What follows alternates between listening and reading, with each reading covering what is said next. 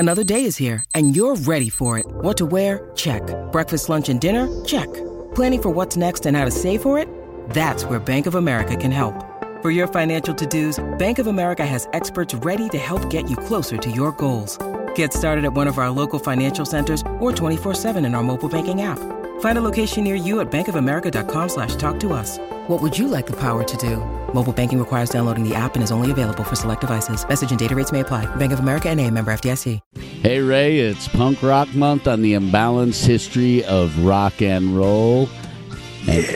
And today, we are going to revisit an episode we love dearly, a band that made an impact on so many lives because people who heard their first album and loved it started bands. And it's not the Velvets without Lou, so we'll have some fun and you enjoy as well. Brought to you by Boldfoot Socks at boldfoot.com and by Crooked Eye Brewery in the heart of Hapro, pouring the cure for what ails you since 2014. And now, Lou.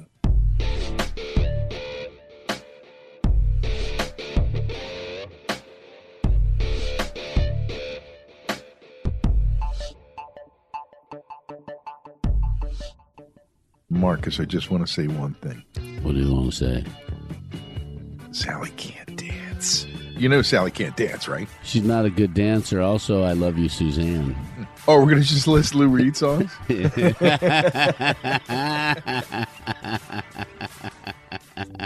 We know him as L-O-U, Lou. But Lewis, L-E-W-I-S, Allen with two L's and an A, Reed. He's from Brooklyn, Marcus. He was born there in the Brookdale Hospital, Bethel Hospital, in March 1942. It's a long fucking time ago, I'll say that. If he was still with us, he'd certainly be an old fucker by now. But think about it. One person in this crazy blue marble brought out the sweetest side of the man. I'm talking about his wife of many years, Laurie Anderson, who's also one of my favorite cool, kooky artists in her own right. She found the warmth in him and brought it out. And it was there and in early parts of his life. She brought it out after all the weird shit that we found out that Lou went through on his path through life. It's kind of surprising when we get into it, some of the stuff that happened, and an issue that has come up multiple times in our conversations about rock and roll is trauma in the childhood in some form or another. And we're going to see it again with Mr. Lewis Allen Reed. And it's so weird to see it spelled that way after only seeing your whole life mostly Lou, L-O-U, like he's an Italian guy. R-E-E-D, nothing in between, just bam, yeah, right? Lou Reed, and that was it. Well, you know, Lou, early on in life, was known to have some panic attacks. His sister, who was known as Merle, even though she was born as Margaret, I guess that's one of those things that happen when you're a kid. She would say that he was awkward and had a fragile temperament, as I believe the way it was put in an article I saw. A fragile temperament? Does that mean that he was prone to blow his stack here and there? That's 1950s speak for, hey, calm down there, Sonny. Well, a couple things come into play here, though. He starts to play with drugs at age 16, which means that's right around the time I was born. I was a little bitty baby, and Lou Reed was doing drugs already, Marcus. Another thing, and we talked about this a little bit on the Grateful Dead episode, like Bob Weir, Lou Reed was dyslexic, which can lead to a lot of that, what you call mishigas, where your head's all fucked up. Yep. You know, you all kind of... That confusion. It's not quite right. Yeah. It's becoming a theme on this podcast. You know that. Right? He has trouble with letters. That's totally the way it was done back in those days. They whispered everything. So weird. We're not whispering, but we did forget to mention that this is the Imbalanced History of Rock and Roll. It is listener episode month here on the podcast. And we got to thank Frank McKenzie from the UK for suggesting that we do this episode about Lou and the Velvet Underground on the Imbalanced History. Brought to you by Crooked Eye Brewery in Hapro. By the way, I was in there, Marcus. Looking good. Really? Is it prime and ready to go? We got to get in there and do our thing. We really do. I really want to do another recording over there with the beer being brewed behind us. That was so much fun last time. You must be looking at my notes because that's a perfect play into where I want to go next on this episode about young Lou. And I guess you could say his superhero friends, right? It picks him up along the way. He was, as we mentioned before on the podcast, in a doo-wop group called the Jades, and did his first recording with them, providing guitar and backup vocals. And that was in his junior high years, again, in 1958. It was a different musical universe back then. We were discussing that in the Beach Boys episode about all the smooth vocals and corner music, doo-wop, and all that. Which reminds me, we still got to get Harvey Holiday to come on and talk about that era. Yes, we do. Doo-wop's important. Well, they won this talent show, the Jades did, at their high school or their junior high, and won the opportunity to record a couple songs. So they did songs called So Blue and Leave Her For Me, and nothing really happened with them, although they did get played on the radio. But they got King Curtis, the producer brought him in, the great saxophonist King Curtis came in and played on both of the songs. Now that's got to be cool if you're a junior high kid, you've got a named guy playing on your single. You're thinking, we're going to make it.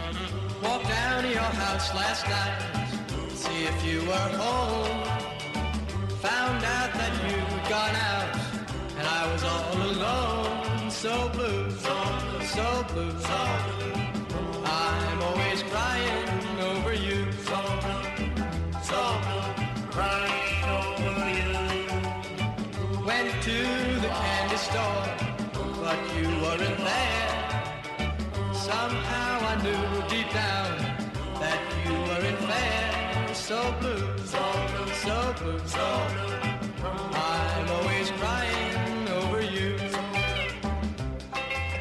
That's a huge boost to your confidence when you have an experience like that. Bunch of kids new to this whole game, getting their feet wet, writing this song that they just love, getting in there and recording it, being able to record it because they won a talent show, and then this legend shows up and blows a horn in their recording. Phew. Holy shit. It could only get better if you got it played on a radio. So the way happenstance does happen. Murray the K must have taken a week off. There was a substitute DJ. He slid it into his stack, and they played it. And that's the first time that young Lou and his friends heard their music over the airwaves, something that would become addictive for him throughout his life, wanting that feeling, that vindication, that validation. And he would get it in a lot of different ways through the years. Well, I'll tell you one area in his life where he wasn't getting a whole lot of support, though, Marcus, and that was from his family. When he went off to college, by the way, he is part of the proud tradition of Syracuse University. I have so many friends who went to Syracuse, and if you look at the list of famous alum, Lou's only about halfway up the list, you know. So many famous and talented people who came from Syracuse. So he goes there, and he's having all these depression and anxiety and isolationist kind of feelings, and his parents visit a psychologist who makes them feel that they're the inadequate ones because they're not taking care of business with their son, even though he's the one having difficulty coping. Could it have been partially from the dyslexia? Could it be normal teenage angst, which was getting different by the end of the 50s? I don't know. But they weren't his biggest supporters at that moment, no matter what would happen in the future, no matter what led up to it, because they agreed for him to have what they call electroconvulsive therapy, shock treatments. We're going to shock it out of him. That's just insane to even think about that. I would have punched my old man in the nutsack and said, here, there's your shock and awe. Yeah. That's bullshit, man. And it happened. And he was nothing more than a creative guy who wasn't quite into the let's go to Madison Avenue and take over the world. He wasn't that kind of a person. And being kind of low key and, angst ridden kind of, led to this thing. And I don't know, it's horrible. I can't even imagine being in that type of a situation. But also that time was kind of crazy as far as holding things in and not understanding and not even, I don't even know if it's not understanding, but not caring enough to understand, just saying, hey, you have to be born this way perfectly. And if not, things like shock therapy and shock treatment. Right. Well, remember that a lot of that ethos, that fucked up backwards way of thinking about life, was part of the post-war America thinking. We won, so we're right about everything. And we learned that that wasn't true. But, Lou kind of went his own way, and further down the road, like a lot of artists will, reinvented his history, reinvented his truth. And when discussing the treatments that he was given, he made it clear that he felt as if they were trying to shock the homosexual out of him. And I get where he's coming from, because he wasn't somebody who was locked in a box, right? He wasn't just going to go off to college and then get married and have 2.4 children and do the whole thing the way it's all been set out for him. He was going to take his own path. But after Lou died, his sister said that their folks weren't homophobic. The doctors told them that the treatments were necessary to treat Lou's mental and behavioral issues. Well, I still put it back on the parents, because they went to see a doctor over their teenager feeling morose. Wow. That mentality from that time period is disturbing, because it seemed like for everything with mental health and the fact that they tried to shock the homosexual urges out of him, or feelings out of him, or whatever it was at that time, that doesn't even make sense. He found his way through after that, and I don't know that they ever shocked anything out of him, that he remained the guy he was. And when he was at Syracuse, here's a neat thing. It's that 2 degrees of separation thing. I worked in my radio career with multiple people, including my pal Ted Utz, who worked at the college radio station at WAAR there in Syracuse. A lot of people worked at the college station. Lou worked at the college radio station. He did a show called The Excursions on a Wobbly Rail, which was a song by Cecil Taylor. Very hip and jazzy, kind of a beats kind of a thing. If you think about the time frame, you're talking about when Jim Brown had just been at Syracuse, and the Elmira Express had just arrived. All these things were going on. All this change was happening, and Syracuse was in the middle of it. And it was there that he met a friend who had remained a friend of his for his whole life. And you wouldn't naturally think that Lou Reed and Garland Jeffries were that tight, but they weren't. That's where they hooked up. Syracuse. Pretty cool. Yes, Syracuse has a huge pedigree of names of people that are in the creative world who have done amazing things and really well-known things. All kinds of different absolutely. Stuff. I mean, Syracuse was, in that time, Jim Brown, you mentioned, the greatest lacrosse player ever to live, because who the hell was going to stop him running down the field with a lacrosse stick? Nobody. Zero people were going to stop him. So, well, my buddy Ted played lacrosse at Syracuse, and it's still one of his big passions is that team and that program. And you put a stick in that man's head. Are you nuts? Seriously, what a super athlete Jim Brown was, and what a superhuman being. Just a groundbreaker in so many aspects. Walked away from the game so that he could change the real game in life, and worked hard all his life. Recently, he's been slowing down a little bit, but all his life given to the dedication of change. Back to Lou, though.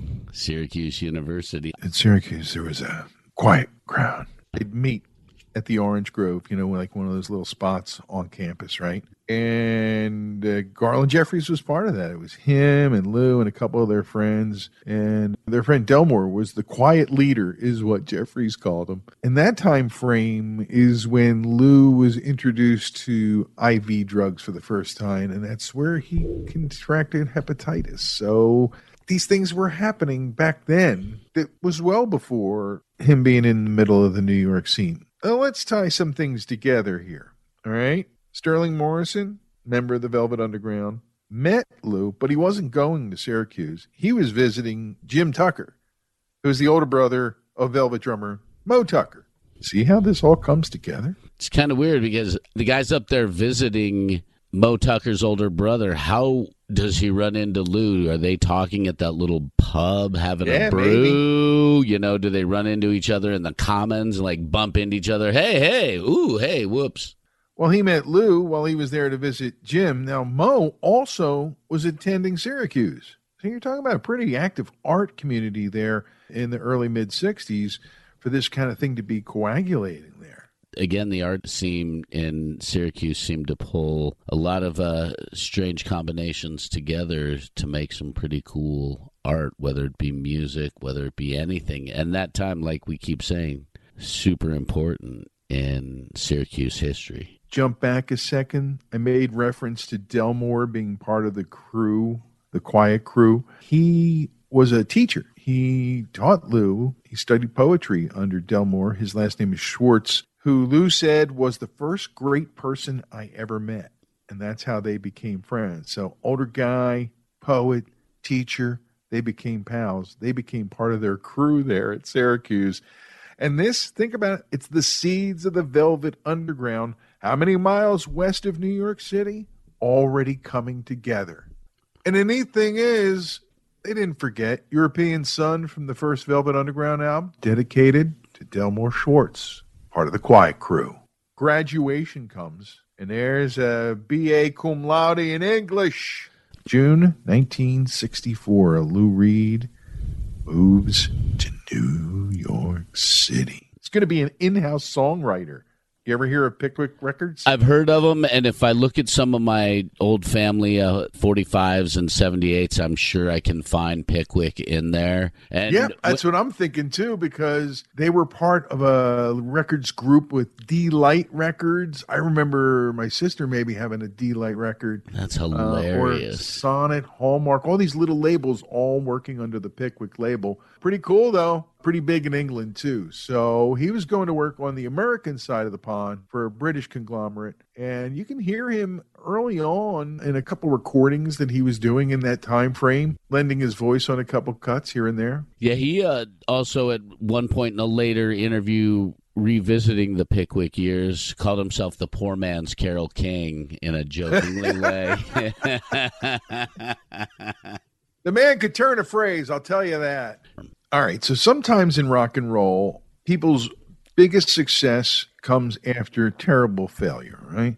Absolutely. Lou writes this song. It's called "The Ostrich," and he's trying to like play off of the Twist and all the other dance songs, the Mashed Potato and everything. Anyway, okay, I want everybody to settle down now. We got some new we're gonna show you, man. It's gonna knock you dead when we come upside your head. You get ready?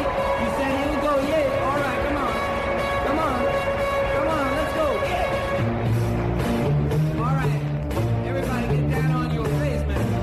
Get ready, yeah. Okay, come on. Hey, put your hands up upside your knees now to the altar. Take this forward, you flip on your head now to the altar. All right, here you go. Woo! All right, to the altar. You take a step forward, then you turn to the right. Now to the altar. Yeah.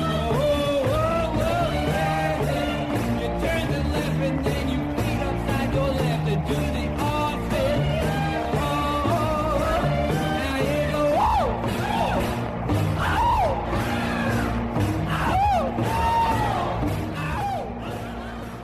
after that, his employers there at Pickwick thought it had some potential, and they decided to put together a band, kind of fabricate a band around him and create the song, call the band the Primitives. And it included a kid named John Cale, who just moved to New York to study music and was playing viola in a theater somewhere. And it also had Tony Conrad in it. And I don't know that much about Tony, but we know a thing or two about John Cale. So that's how those two came together. It's an interesting combination, and on paper, in the rock and roll world, does Lou Reed, who's doo-wop influenced, gel with a viola player? Well, it didn't quite click in the ears of some of the brass at Pickwick either. You're having a hard time expressing it. Well, they had a hard time understanding it too. Nonetheless, Cale thought Lou Reed had something, and like some of the other songs he was hearing, obviously, songs like Heroin became part of their musical partnership, and they stuck together. Just a strange combination when you think about it. Just a couple of art kids living on the Lower East Side trying to find their way in a world, trying to get a buck. And along comes Sterling Morrison to add to the mix. Hey, I remember you from Syracuse days. Yeah, dude, Hey. you were in the quiet crowd. How's your friend Jim and his sister Mo? Well, Mo wasn't in the picture yet, but they had a drummer who wanted to play with them, so a guy named Angus MacLeish. And that was the formation of the Velvet Underground, the initial formation of the Velvets there on the Lower East Side. Man, they were really in the middle of it. They were totally committed to where they were. Because there's no other reason for them all to have ended up there within proximity, right? It's almost like the forces of Earth were pulling them to those points to come together so that they can do this. Oh, man. Listen, art in its purest form is created for art's sake, right? What did 10cc say? Art for art's sake, money for God's sake. Well, MacLeish didn't think that it was appropriate to take money for performing their art, that they were sellouts, and he quit. And that's when Mo Tucker comes into the picture. Yeah, she was originally brought in to only play the one gig that Angus, that first gig, and then she ended fill-in up, gig. We need. Hey, Mo, can you play drums for a fill-in? Sure. And then she stuck. Well, if you saw her playing, the way she plays, I never saw it, obviously. I've heard it. But when you see video of her playing, her style, it's visually captivating, you know? And her power is groundbreaking. I mean, she didn't know that she was this groundbreaking drummer. Maybe she felt something inside herself. But she jumps in there, and that's when everything starts to click in. It all starts at the back with the drummer. You need the drummer. You need it. Yep. And at this point, let's be really clear. They're fully formed, right? Mm-hmm. And they're starting to make their way, and they're doing what they can do. And I'm sure they're doing a wide variety of appearances in bars and clubs and lofts and whatever they can do, wherever they can play. Bar mitzvahs. That's what you're doing. Right. Somewhere along the way, they come to the attention of Andy Warhol, who becomes their benefactor. Want to call it that? Sugar daddy. Well, he brought them into his art collective, and a lot of his other people who were in the collective really started getting into what Lou and the guys were playing. And I shouldn't say guys because that infers that Mo is a male, and it's not. But when the Velvets started playing, you know, the rest of the collective certainly took notice. And I suspect seeing that their entry into the chemistry kit there involves Andy spending a lot of time and energy on them, that there was some potential jealousy amongst the rest of the collective. Hey, why are they getting all of it? Warhol's time, you know, that kind of thing. Mm-hmm. That whole Warhol thing is kind of wild, the whole art rock aspect. But I think you hear it in that very first Velvet Underground album. Oh, yeah. I mean, we're going to talk about that for sure. But yeah, the whole Andy Warhol stuff is so bizarre. And well, artists who are groundbreaking in any medium usually have an element of that. They're not quite in sync with everybody else, and that's what gives them the perspective to create their art that's so unique that we all revere them, if you think about it. And Warhol was one of those, and he had both, you know, underground and mainstream acceptance of his art. You know, the Campbell soup can thing, really, people in kitchens across America thought that was pretty neat. You know what I'm saying? But he had a feel for art beyond the visual. He really saw himself as a scientist of sorts, trying to play with the chemistry and making things happen. And along those lines, he kind of pushes a presence and a member into the Velvet Underground in the form of Nico. She was a singer, yes, but she's also a model and an actress. And he kind of got her in there. How did he get her into the band? That's pretty wild. Well, the word is that Lou wasn't for it at first, but he and Nico kind of hooked up. I was going to say, did she seduce him into joining? For a brief interlude is the way I think most people would put it, as was her presence in the Velvet Underground. She was only on that first album, and then she went her way, as will happen with artistic trifles. And at that time period, there was a lot of polyamorous activity, a lot. It was... Oh, that was a big part of the factory, wasn't it? Absolutely. Okay, I'm just checking. Absolutely. And that was before she hooked up with Jim Morrison. Right. That's so crazy, isn't it? You know? I know. The things we're learning along the way. And then all these... And we hope you're learning, too, out there. And the connections are insane. Yeah, they are. Now, we get around to talking about the Velvet Underground, and we are. And we get around to that famous quote about this whole thing. Although few people bought the album, most of them were inspired to form their own bands. Yes. The lasting influence of that first Velvet Underground album is that so many people who bought it were in bands. One guy, Václav Havel, who was probably the first poet ever elected president anywhere, it inspired him to run for and become president of Czechoslovakia. The Velvet Underground, inspiring actual political change as art is known to do. That's totally wild. He was the president of Czechoslovakia from 1989 until they split from Slovakia and became the Czech Republic. And then he was the first president of the Czech Republic. And his presence, you could feel when I was in Prague in 2000, he was still revered in the Czech Republic. And there was a lot of love for him. Well, the love for the Velvet Underground, that first album, really has lasted all these years. And I think there's still people out there, younger people, discover it and jump into music more because of what they feel and hear from it. But there was a lot of change in the Velvet Underground's universe. Warhol out as manager against John Cale's wishes, because I think you see that Cale was more tightly tied to Warhol at this point because Lou wasn't happy with a lot of the things that were happening. So they get a new manager, and then Cale leaves because Reed wants him out. Both Sterling and Moe aren't happy about how Lou's acting. Doug Yule comes in to play bass and keyboards, and he would start, becoming more involved vocally as his time in the band went on, but it became more pop-oriented and less a vehicle for art and more about Lou maybe in some people's mind. And he left in 70, and then they imploded in 71. Well, they kind of continued for an album or two after Lou Reed left, but then it was like, no, and it just wasn't working. When you start as a project, an art project, and that initial arc fizzles out and you decide to call it a day, it's really hard to get back on the horse. But they did. They had one album, Squeeze, in 1973 after the initial thrust. But, it was pretty much a wonderful thing at a wonderful time that made change happen. And the music lasts forever. I mean, you can put that album on at any time and you can feel New York 1967 like you're in the time machine and flying through the internet.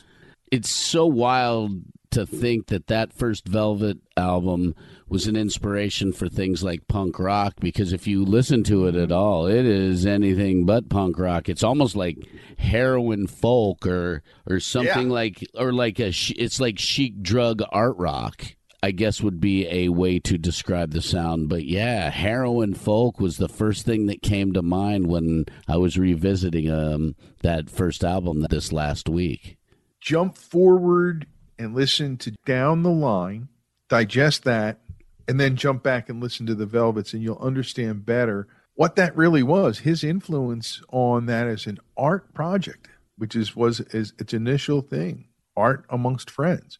That is what really, set the tone. And as that whole thing spun out of Axis, the push and shove of politics involved in rock and roll, and there's always politics in rock and roll. I don't give a shit what anybody says. Yes, there are. And that kind of shows, too, the difference between the Cage influence and the Reed influence. That's, I think, where we see that, and it's sad to say, I mean, we can come back and talk a little bit more after the break about the music of the Velvets and the music of Lou Reed. But that's kind of the arc of what mattered most there in the Velvets part of our story this week on the Imbalanced History of Rock and Roll. Marcus, it's time to stop up and get a cold one and slide into those Boldfoot socks. Affirmative, Captain, and more Lou and the Velvets next. Hey, folks, if you haven't checked out Boldfoot Socks yet, go to their website and do it today, boldfoot.com. And if you like what you see and you want to place an order, you can save 15% on us by entering the code HISTORY15 in the discount box. Now, Marcus, you've had some great personal experience wearing your Boldfoot socks. That is correct, Ray. I am an active cyclist. After hearing Josh tell us about his experience running a race in the desert in his Boldfoot socks, I had to give it a try on the bike, and they held really well. My feet didn't feel funky afterward, and after my spin class, my feet felt great, not all wet and yucky. Wet and yucky, bad. Feeling bold, good. Go to boldfoot.com and check out all the styles, and they've got a wide variety of styles no matter what your mood is about your socks. And colors, designs, it all fits into what you want out of a sock that holds up. And they definitely give you that support you need. I know from the times I've worn mine. Make sure you go to boldfoot.com and use the code HISTORY15 to get 15% off of your first order. Look, they're your feet. Be bold.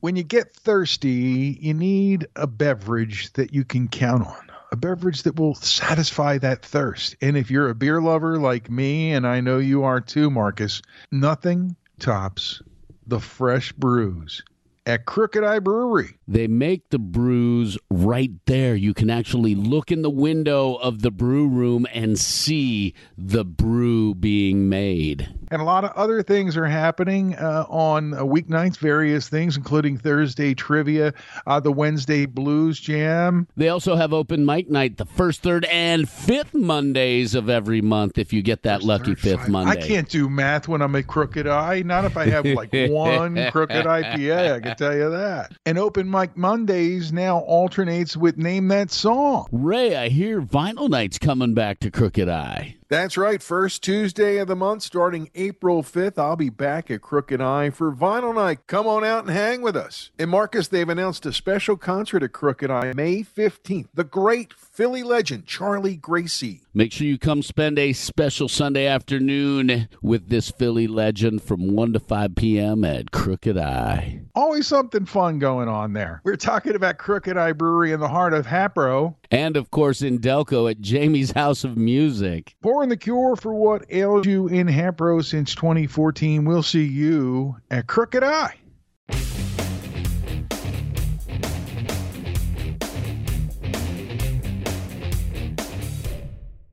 You know, it's funny, Marcus. I've been talking to our friend Shelley about something else we're working on, and he's been showing me all these pictures taken by Mick Rock, including that unbelievable black and white of Lou Reed that we always see. That was a Mick Rock photo? Yeah, Mick Rock. Oh, one of the great rock and roll photographers. Yeah. Let's not get into that. We'll be here for an hour talking about what that's all about. No shit. We're here to talk about the Velvets. And Lou Reed, on this episode of the Imbalanced History of Rock and Roll, that first album, you know, did inspire so many people to form bands. And some of those bands were parts of influential waves of different ways of approaching and playing rock and roll, which is what art is supposed to do. It's supposed to affect change. It's supposed to make you think about things. And there's a lot to think about on that first record. One of the songs that brought them together was Lou's song Heroin, which he was all too familiar with at that point, right? I'm waiting for the man, tied to the heroin, right? And a lot of it was artsy. Wasn't what you would call connecting to the mainstream in any way, but it connected to a lot of people. Only enough to get it into the middle of the chart. I just thought it was cool that they were able to make this kind of an album in the middle of the summer of love. There was also the Velvet Underground. Let me just stop and ask you a question. It just occurred to me. Okay. Released in March of 1967. Do you think that the wave of the summer of love, all the music that it comprises that, which we have to do an episode about, by the way. Absolutely. Do you think that and all the love and peace and positivity maybe stepped on the banana as it was turning brown on the sidewalk? Is that a possible contribution to why it didn't get bigger? You know, I caught you, didn't I? you did. I just think culturally people were like, what the fuck is this? It's a little too out there for me. There are parts that are really good, and I think a lot of people could listen to little pieces of it, but I think a lot of people had, and the majority of the people had a hard time digesting the entire album. And listening back to it, and like Femme Fatale and a couple of the other songs on there, it's like, wow, this stuff was pretty wild. And looking at it now from this perspective as we do the podcast, it's kind of mind-blowing that this album, being as weird and at times feeling even disjointed in itself and awkward, had such an impact on the people who bought it and felt it and really related to it. And this album, as artsy and as different as it is, sparked a hell of a lot of change all over the world musically.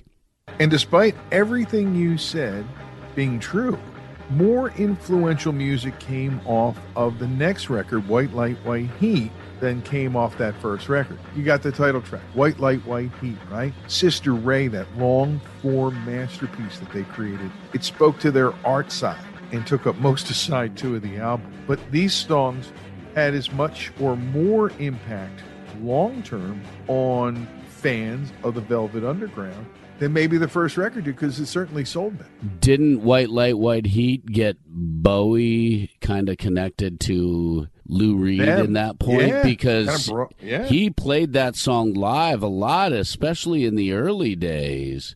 So there was that weird connection there.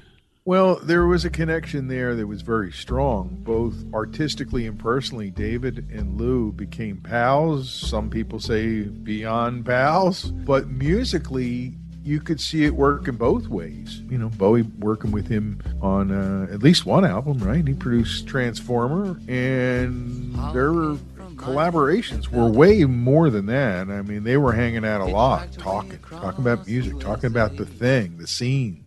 You know, and you get to the self-titled album from the Velvets, you know, you're really making amazing music, but not connecting out there in radio world, if you want to call it, to teenagers like me who are out there in the suburbs. It's 1969, and we're connecting with all kinds of music. And I'm just telling you, the Velvet Underground wasn't one of them for me. Now, I know there are kids who are feeling differently than that, but I'm just saying. That album, I listened to a little bit of it.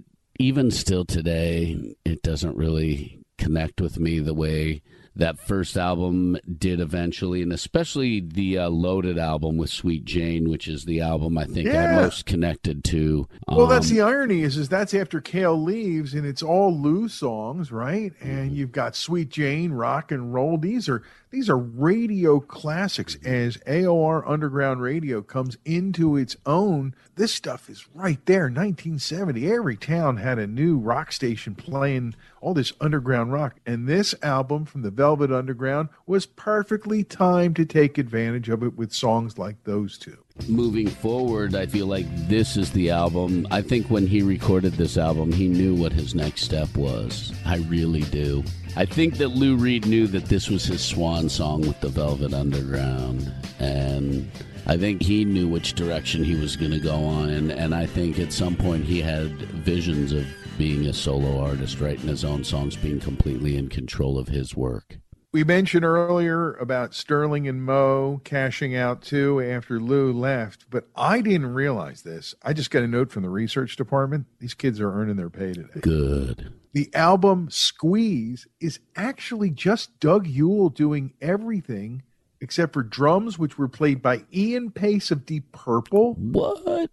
And a saxophone player that's not really identified, but it was all Doug Yule in the studio on that final record, which came out in February of 73, Squeeze. Not really a Velvet's record. But by then, Lou was well on his way, man. He really was. He was writing more fluidly, just doing his thing and not being so caught up in trying to fit in to a band. He just went full-blown Lou Reed. The self-titled debut in 72. Transformer, which we mentioned with Bowie, producing, with Mick Ronson Yep. producing as well in 1972. He hits with Berlin in 1973.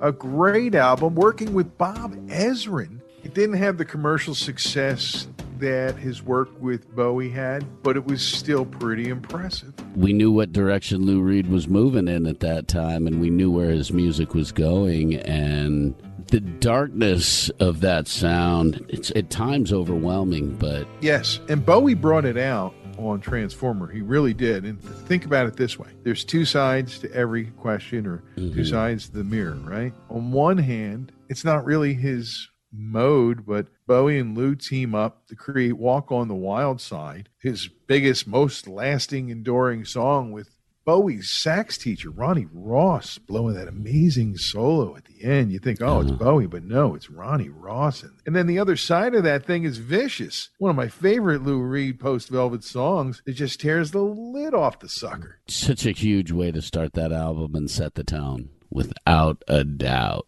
I was thinking about the dark side of Lou Reed over this past week, getting ready for the recording of this conversation about Lou Reed and the Velvets. And while there's a darkness about it, it never felt like an evil darkness in any way, shape, or form. It No, just not at all. felt like confusion and like the shit he went through as a child, as a teenager, before he got the electric shock treatment. And it feels like there's that kind of darkness, that kind of a mental darkness, dealing with depression and angst and anxiety and maybe not being the same as mainstream society, but it never felt evil in any way, shape, or form. In some ways, Lou Reed's presence made it acceptable to say, I feel like that guy. I feel a little darker than the rest.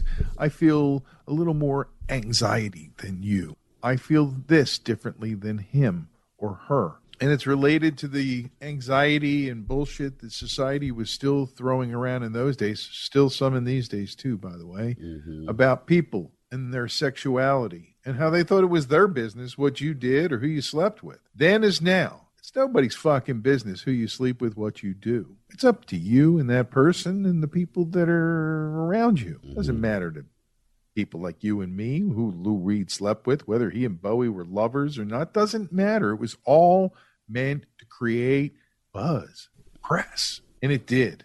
It did. It did. Oh, you know who else was a guest musician on that Transformer record? Trevor Bolder played trumpet. Oh, yeah, that's one of his hidden talents, right? Yeah.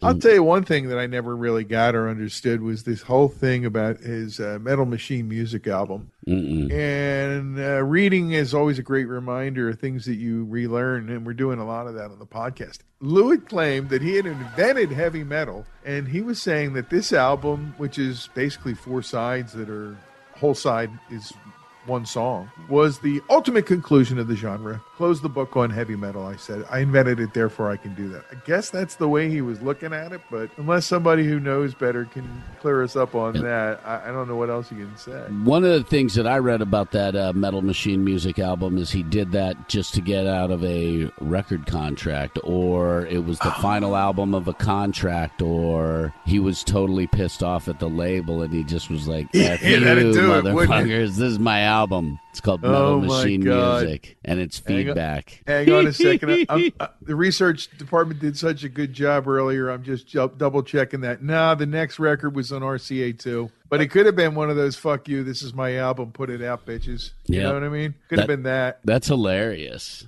That album, Well, you know, he had mixed success through the years, and he followed his muse. He does Coney Island Baby and dedicates it to his girlfriend at the time, a trans woman named Rachel Humphreys. It was pretty early on in the mid-'70s to be openly discussing these things, whether in interviews or in music. In that way, it's funny that, you know, we're recording this during Pride Month, and it's ironic to think about how different the whole thing was in the mid-'70s, the period we're talking about with Coney Island Baby and Rock and Roll Heart from Lou Reed. These albums, Position, really helped a lot of people then and continues to help people now to be true to who they are. Yeah, he was pretty bold at that time, and he definitely loved to push the envelope. And if you really look at it, in a way, even though he was less outspoken, he pushed the envelope a lot further than David Bowie did. Bowie did a lot of stuff, and he pushed the envelope like nobody's business. He had more of that, fuck you, I'm going to do what I want attitude in so many ways. Bowie did it subtly by behavior. Lou did it overtly with a fist in your face politically. It's kind of the difference, I think. Lou Reed should be getting a lot more credit for the doors he opened and the conversations he forced people to have because of his music and his lifestyle. He was a conversation starter on all this stuff. He and several other artists of high profile. It was something that he left us with. And I think he'd be smiling right now. He embraced marriage because he found his match in Laurie Anderson. But I think if he was still with us, he'd be sitting there watching everything that's going on in our society, the positive changes mostly. And he'd be rooting for a comeback for his beloved New York City, which is really still struggling, Marcus, from what we understand. And we wish them nothing but love and success in getting all of it back as we start to get further on in our post-pandemic life. It's starting to happen. It's actually starting to happen, dude. I got to tell you about a story, my story of hanging out with Lou Reed. You got a minute? Oh, I've got plenty of minutes. And I'm trying to figure out which album it was for sure. It might have been 1984. Could it have been New Sensations? That's what I'm trying to figure out, but I don't think so. I think it was I don't think the event that I'm going to talk about was happening in 1984. City Lights. But it could have been next. Mistrial in 86. It was either Mistrial in 86 or New York in 89. And I checked with a couple of my people who might have been involved, friends who might have been involved, and so far none of them were. So I'm just going to tell the story that happened as far as I'm concerned that day, because Lou Reed was in town and he was basically doing a promo tour, and he came to visit us at WMMR in Rittenhouse Square at 19th and Walnut, and was interviewed by Pierre Robert on the air. And we were talking to him as the interview finished about what was coming up at 2 o'clock, because he had heard us mention the Hawaiian Shirt Gonzo Friday happy hour. And off the air, he says, "So what's this Hawaiian Shirt Gonzo Friday thing?" And I quickly described what it was. He wondered why I was wearing a Hawaiian shirt, and then Pierre was wearing a Hawaiian shirt. Everybody's wearing them. So I explained the whole concept to him, how we would have a happy hour every Friday. Everybody would come in Hawaiian shirts, but not everybody, but most people. And that we would basically have a live broadcast and, and have a Friday happy hour in Hawaiian shirts every week, and people would wear wacky hats, whatnot. He turns to me and deadpan says, "I got to see this." I'm like a 26-year-old kid. I'm hanging out with Lou Reed, which is cool enough for me, right? And I just, full stop, I look at his record rep and I'm kind of like, what do we do? And the record rep, as always, knows what to say, steps in, and I can't remember who it was. So if it was you, please contact us and let us know. And says, "Well, do you want to go over there, Lou?" And he looks at the guy, and the guy looks at him. And they both look at me, and he goes, "Can we?" I said, "Well, yeah, if you really want to." And I said, "And if it'd make you feel better, I'll come with you." He goes, "Yeah, that's a good idea." So somehow we all then got from 19th and Walnut over to the Trocadero at 10th and Arch. And we got there right around 2:30, and people were already there, wearing Hawaiian shirts, getting drunk on a Friday afternoon with Joe Bonadonna broadcasting live. Senior, Joe Bonadonna Senior, you have to delineate. Can you believe this? He comes in for an interview and he wants to go see what this Hawaiian Shirt Gonzo thing is all about. Was he the Gonzo probably? Was he dressed in black when he came into the studio? Black T-shirt, black jeans, black jacket. I think so, yeah. But let me go check the picture real quick. Yeah, I just took a quick look. All black. Figures. Figures, Lou. So he gets there. Nobody knows he's coming. Not even Bonadonna, I don't think. So we get there. And we get out of the car. Nobody really fusses. We kind of walk in, and I'm going to hang tight to him to make sure nobody's giving him a hard time, right? We get inside. We walk up, and I get ahead of him so that I can get to Joe first to tell him, like, Lou Reed's right behind me, right? And I get to him, and he goes, "Lou Reed is right behind you." And I go, "Yes." And he goes, "What the fuck is going on?" That's amazing. Like, he couldn't believe it. So he actually talked with Joe, and I don't remember the content of their conversation except for Joe was asking him, "So, what do you think?" And Lou was just standing there calm in the middle of chaos, you know. And a couple people came over and I tried to talk to him, and I kind of like put myself between them, and I looked at him and he gave me the kind of like the way a guy would give a guy a look, like, yeah, it's okay, you know. And people were talking to him. I think a couple of people got stuff signed. Nobody had like all their Lou Reed albums or anything like that, but it was really cool because fans were like, Lou fucking Reed's here at the truck. What's going on? This is bizarre. This is fantasy land. I don't think he ever got a Hawaiian shirt or anything. He was like Johnny Cash, known for his lack of color. Wow. It's a great Anyway, story. so that's my Lou Reed story. I know. It's the only time I ever met him. And I'll post the picture. It's Bonadonna and Robert and me and Lou Reed. It's pretty damn cool. That's I really just gotta cool. say, it's really cool. Always love the guy. There are songs of his that I love more than others. There are times I can listen to everything on an album, and there are times when I just want to hear the songs I love and just enjoy that time when Lou Reed and I lived on the planet at the same time, right? We're lucky that way, Marcus. Yeah, we are. We're lucky. And then we get to talk about these people that we shared planet Earth with. How fun. How fun. Intersections are always more fun, but, you know, or not always, but usually. And you know, I just wish he was still with us. Me too.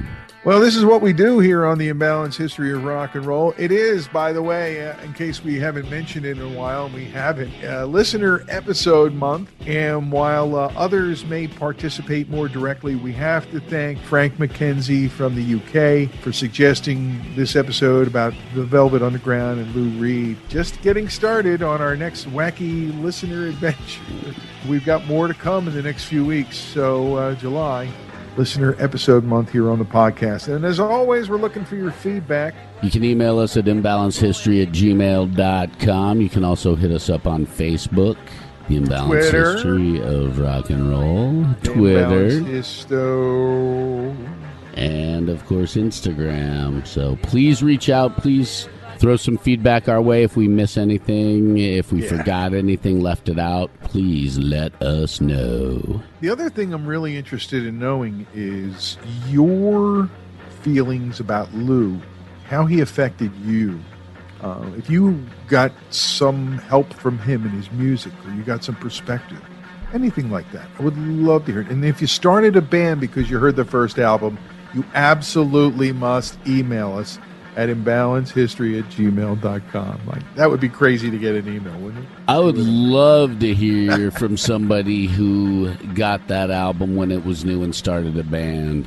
Even if it was a band that never went far or anything like that, or never made a big name, but because you got that album, you started a band. We definitely want to hear those stories. Listen, when we first started the concept of listener episode month, I was a little nervous about how it would go, and here we are, the first week already in the can, so to speak. And I'm really looking forward to next week when we'll talk with Jefe Tanejo from Houston about his 5 favorite pick-me-up songs. And see, that's how it's going to go through all through the month. That'll be a fun episode as well. Jefe's a great guy, and I look forward to hearing his list as well.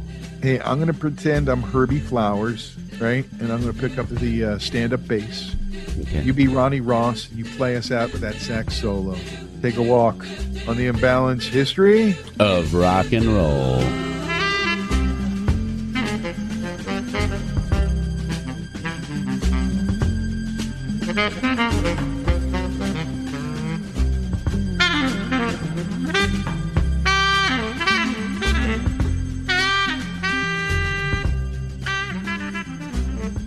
It's been a fun month. Punk Rock Month has been my friend. But I gotta say, next week is the final episode of Punk Rock Month 2022. It is, and after listening to that Velvet Underground episode, I think I'm going to go start a band so that I can sound like the band we're talking about next week. These 4 dirty, nasty Filthy lads from London. A new episode all about the fucking Sex Pistols next week on the Imbalanced History Of bollocks.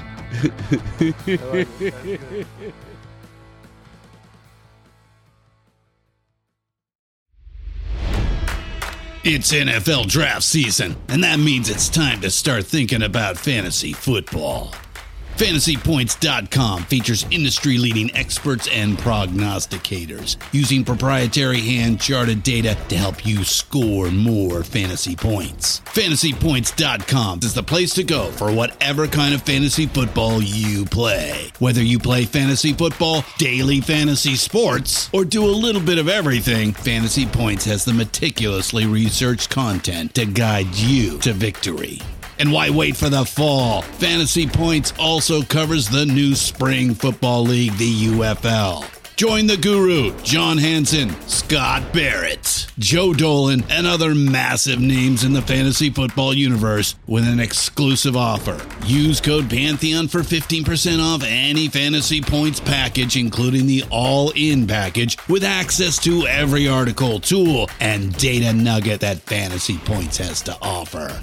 That's FantasyPoints.com and code Pantheon for 15% off at Fantasy Points. FantasyPoints.com, code Pantheon. Score more fantasy points.